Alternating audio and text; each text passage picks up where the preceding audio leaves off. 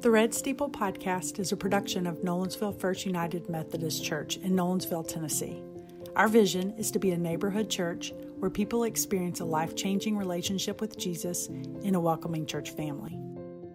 With this podcast, we want to explore subjects of faith to help you think critically and hopefully to see how God is working in our world and in your life. The ideas we express belong to the speakers. We aren't here to tell you how to think. We just want to give you some things to think critically about in your faith. I am Mary Beth Hagan. I'm here with Pastor Jimmy Hendricks, and we are talking about discipleship today. Jimmy, in your last few lines in the podcast we did last week, you talked about being a disciple, and I told you that word scares me. So I thought it might be cool for us to talk about what discipleship means, and really I'm interested in hearing what you say about it. Oh, I'm interested in hearing what I say about it too. That's a great question. Yeah, discipleship is one of those churchy words, right? I think I want to know what scares you about it, what you think about it. First, I would say on at the simplest level, it means for us following Jesus. So, Jesus as master or teacher and us as student, servant. That would be my most basic thought about it. What scares you about it? Why do you think that gives you trepidation? So I think it's the word disciple, because when you define it, I'm all on board. I get that. I'm all about doing things that make me a student. I like to study things. I like to read things. But the word disciple feels like I'm not in control. It feels like that side of me that just wants to be able to control my freedom.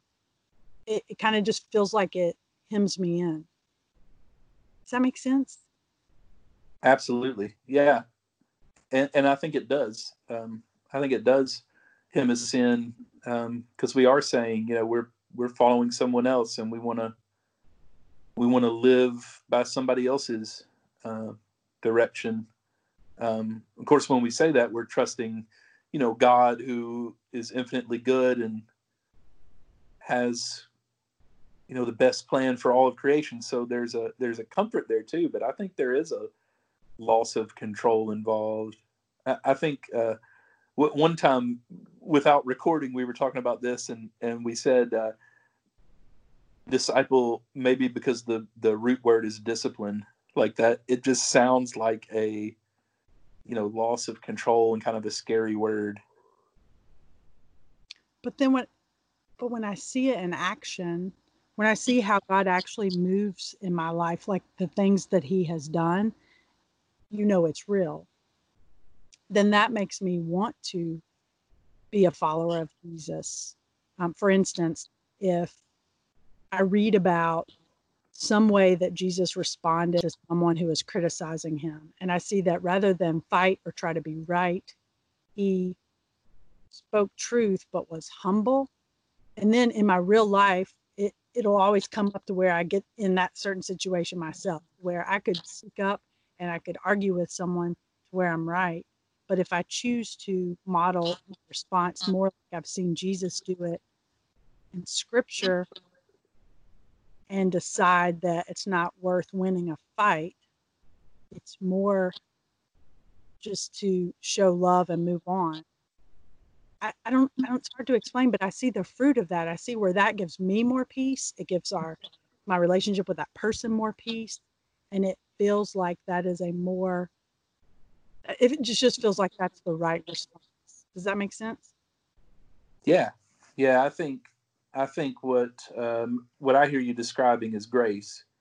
So, yeah. Which is another church word. So maybe a simple way to describe grace is, God's love in action. So a disciple or letting someone else lead your life sounds scary until you realize that that's done with grace and mercy, and that it's for the purpose of grace and mercy.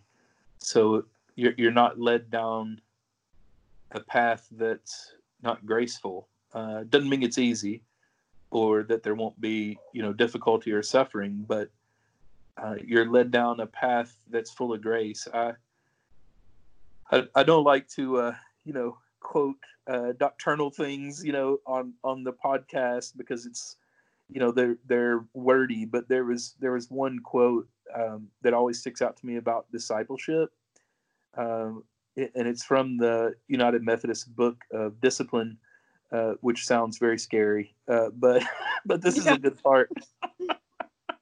It says support without accountability promotes moral weakness. Accountability without support is a form of cruelty. And when I first read that, I thought, oh yeah, that's obvious or sounds good. That if you only provide support but never are held accountable, you sort of become weak. You don't really know direction. But if you're only held accountable, meaning you're held under these strict rules, but there's no support, there's no way to grow, there's no way to be forgiven or to become something new. That's just torture, or the book says cruelty. And I kept thinking about that in terms of how Jesus led the early disciples, and I think how Jesus leads us now, that we're both accountable to Jesus, but also given the grace and the teaching and the direction and the witness of what Jesus has done and is doing as a form of support. So I don't know why, but that sentence just sticks out to me, and it makes me feel better about the word discipleship. Um, does that resonate for you at all? Yes, it sort of makes me think about when Jesus first called those 12 guys to hang out with him as his disciples, right? He was choosing people that were really lower in society, right? The fishermen and the tax collectors. But I liked how he spent a lot of time just with them, teaching them. So that's what I hear you saying, is that he's giving them the opportunity to ask questions back to him, I imagine, and to learn in sort of a small environment so that then they can be prepared to go out and tell other people. And so I liked how, he would tell a big crowd a parable, and he wouldn't explain it, but privately with his disciples he would explain it. And it's almost like that's how he started, so that then he could support them. But then when he knew that they were trying to figure out which one of them was better than the other, that's where I see the accountability. He sort of comes back and circles them back around to what his point is, and that it's not about being the greatest on earth. It's about serving other people. It's about loving other people and being humble. Um, that's what that makes me think. Yeah, I think so. I've always been fascinated by the 12, um, representing Israel, but also that they weren't anybody famous or special in the eyes of the world, and that Jesus did spend all this time with them and explain things, like you said. It reminds me of when he sent them out in pairs, and not just the 12, but like 70, and they went out, and um, they were given instruction not to take things that would make it easier for them, right? Like they they had to sort of strip down to the bare essentials, and so what they were really going with was God's grace and what they had been taught. And so there's an accountability there. Like they had a mission to go and tell people that the kingdom of God was at hand, um, and even told them it wouldn't be easy, and that um, there would be people who would reject it, and they were to shake the dust off their feet. They had to rely on the people they went to care for them. I mean, you talk about being out on a limb, and yet what I think they discovered in that, and what I think the purpose was that they would discover that God's grace was at work, and that there were people who responded, and there were people who came to faith and wanted to know more. And so I think you see in that both grace and accountability. actually heard a pastor talk about that scripture yesterday, and I think I told you. Of course, I still listen to your sermons, of course. he he said that Jesus told them some people wouldn't want to hear what you're saying, so shake the dust off your feet because this is a gift. And so you're not supposed to, you don't, you know, Bible thump somebody over the head, and you just realize that this person doesn't want to hear it and you can move on. That's probably when I'm thinking about practically how to be a disciple in today's world. You can notice that a person wants to talk about faith. And it's almost like you get that little nudge and like how you feel Jesus grace, because that's what draws me in is I know what my tendencies are and I know things that I've done, things that I think, and they're selfish and judgmental. And so I can feel God's grace, like that forgiveness. He loves me just for who I am. And so that's something that I want to share. And you see people who are sort of stuck in a rotation. Maybe um, their perspective is off. That's the struggle of submitting to the authority, the discipline part, right? Like we're growing in that. We're learning that. I'm a pastor, and I still have. I mean, I'll just you know this. We've talked before, but I'll confess it on a podcast every Sunday before I have to preach, and all throughout the week, and trying to prepare what to preach, I'm scared to death. And I've been doing this for a while now. There's still that fear, um, but out of that, I think comes the grace. So I would be curious to know, like, in the opportunities where you felt that urging and you took the risk and you spoke up, did you see a response there? Yes. I haven't done it when I haven't done it and then felt like I was being attacked. Does that make sense? Yeah. So it felt like, oh, this person does want to talk about Jesus as the higher power in our lives and what that means for our day-to-day lives. Yeah, nobody kicked you out of the town, right? You didn't have to shake your dust off. Right. I think those times do happen, and I, I think that God's grace goes before us.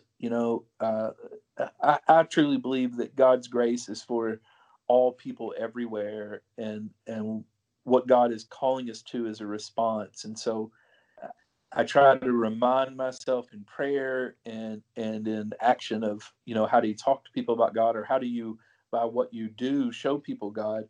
I try to think about, like, it's not on, just you and me as disciples. In fact, it's God who's gone before us, and that God is working through us in this. So there will be times, I'm positive, where people reject, or maybe in a polite way say that's not what they want to talk about, or they don't think about it in that way. And I think it's important for us to listen in that time too, and to engage. But I think more often than not, my experience has been that I discovered that God's grace was there, and waiting for one of the disciples to bring it up in that moment.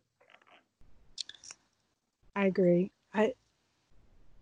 This is probably why it's easier to approach discipleship from a point of service. I feel like it's easier to help a person, to serve a person, to check on a person than it is to sit down and just start talking about God. But in doing the service and showing love to people, and sometimes people who are nothing like you, that's when the doors start open to where you feel like God's grace. I don't. No, I get what you're saying. I think what you're saying is, by living out God's call to love others, right? To help others, to provide for others' needs. that we sort of open the door and build a relationship that maybe makes you feel more comfortable to have the conversation about God. Does that sum it up? Yes, you always have the words. Yes, building the relationship. That's what opens. Yes. Yeah, I think that's true. This is one of those areas where, like in my church work, I struggle that I'm not separating the two, right? Because I'll just speak for myself. I'm much better at sort of like visiting and doing nice things, and caring for people's needs, which are all part of the gospel and are grace filled. And I do those. I pray out of response to God's grace for all people. But where I struggle then is that next step, right? Like making the relationship um, invitational into actual talk about what it means to be a disciple. So it's sort of like, I'm happy to do this for you, and I do it in the name of Jesus. But then that next question is the one that feels so scary, like, would you ever want to talk about, what that means and what that might mean in your life? And so sometimes I feel like I'm all gung ho for doing the service part, and really they're not separate. And that's what it boils down to. It's also a service to share what God's done in our life and to be invitational to people, so that they can experience God or think about God in a new way. They're not separate. So I totally get how we use that model. Um, my answer has tried to be, let's say if we're doing a food pantry, right? Lots of churches have food pantries. If you have a food pantry, that it be clear that we believe in helping people who are food insecure because of Jesus's love for those people and all people. So it's not because it feels good, because there are lots of people who do things because it feels good and it's right for the world and it's just the right thing to do. But for us, it's the right thing to do because of God's love. And so being really upfront about that has helped me sort of think about, you know, I want people to know this is because of God's love. And then that makes the transition to, at some point, um, what does God mean to you? That makes that easier. Does that make sense? Yes. I think it's really so when I always think in incomplete thoughts, so bear with me. But like you have the title of pastor. So people expect you to say, I'm doing this out of God's love. Right. But for the rest of us, it seems like it's not what people expect to hear us say. It's hard to say that. And I know that sounds terrible to say out loud. It almost feels like a confession.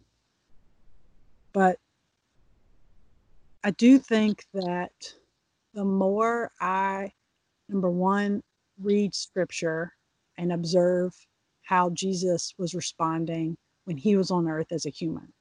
When I do that, and then when I see how modeling that in my daily life plays out, that's what sort of gives me the confidence to say, actually, this is what I believe because I've seen God work in my life whenever I responded in a way that was modeled as Jesus modeled it. And then that gives me the confidence to where I can share God to other people. But just coming out of the gate and saying that, even when we're doing something like Room in the Inn at our church, it feels uncomfortable. Yeah, I totally agree with what you're saying, and haven't always been a pastor. And so here's the thing from sort of my perspective. People expect it from a pastor. It also makes it easier to dismiss, because if I'm doing something for somebody and I say, I'm doing this because of God's love for all of us, they're like, okay, pastor.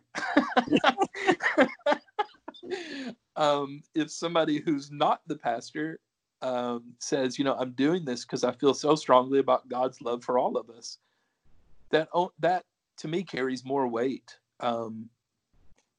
So I think however we do it, it's part of being a disciple to share that love, both invitationally by our words and by our actions, how we stand up for justice, how it's all encompassing, and it's a responsibility. And that's why I'm okay with the word discipline and discipleship, because it's not just a responsibility, it's also the grace to grow into it, and it's forgiveness for when we fail, and it's hope that we can be something more. There's a thought there, where you talked about the way Jesus did things in Scripture. It seems like every miracle, every time that Jesus sort of physically manifests God's grace and demonstrates that love, it's always connected to this message of the kingdom of God is at hand. Like it's available to us right here and right now. And so, however you do it, for anybody, I think that's the important part is, am I relying upon God's grace? Am I living into this, call and responsibility that I've been given? And am I doing that in love? Does that make sense?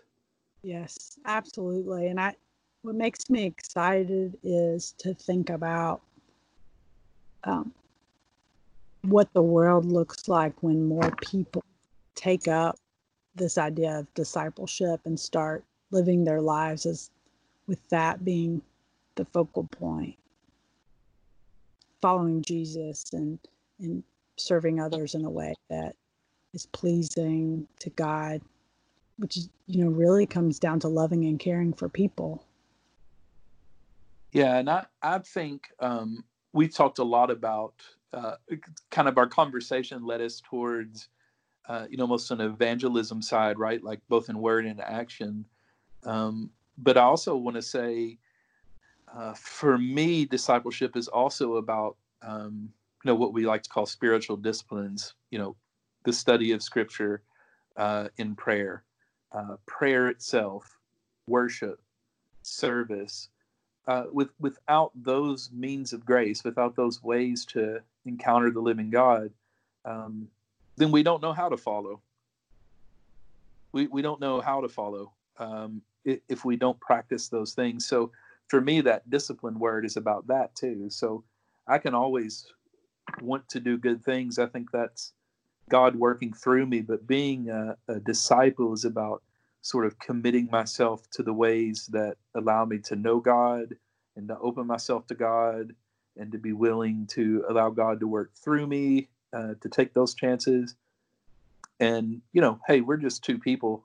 What do we know? I think there are lots of people who do it in a different way, who are able to project God's grace out into the world and to reach people and for people to be able to see God moving in their lives. And so, however we do it, I think ultimately it's God's work that God's doing through us. I like that. That's a great way to end it too. But I really appreciate the concept that there are lots of ways to do discipleship. And so my personality might lend itself to being a disciple that looks one way, and your personality and gifts may lead you to be a disciple in a different way. But that's all good, right? Yeah, I think we're all different by God's plan. And that's one of the things that scares me about church, little c church in general, is that sometimes we get stuck in our own way. And God made us all different by design. And so the way that I respond to God's grace may look totally different than the way that you do, but they may both be serving God's purpose. And so discernment's involved there, but ultimately, the question I like to ask myself is, what have I done today to open myself to God, to grow in my love of God and other people, and how have I shared that? And those answers might look totally different for different people. You and I may have totally different answers there, but God's the one who is in charge of this thing, and that gives me some comfort. I agree. Well, thank you. I appreciate your time today. I Oh, it like was fun. the topics. It was fun. Thank you.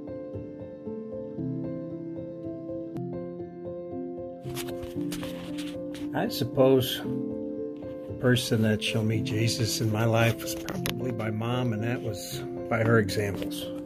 Growing up before podcasts and even the internet, she'd clip her coupons out of the Sunday paper and wait for triple coupon day. And then with the hundreds of dollars of toiletries she got basically free, she donated all of that to the women's shelter there in town. She was always helping others quietly. Never took any videos of it, never expected a fanfare. She'd go and help people quietly. That's how she thought it should be, and then come back home and get on with things. The people who showed me Jesus are Pastor Jimmy and Miss Annie. I see Jesus' love in my mom and dad. They take me to church, do devotions with me, and teach me how to help others.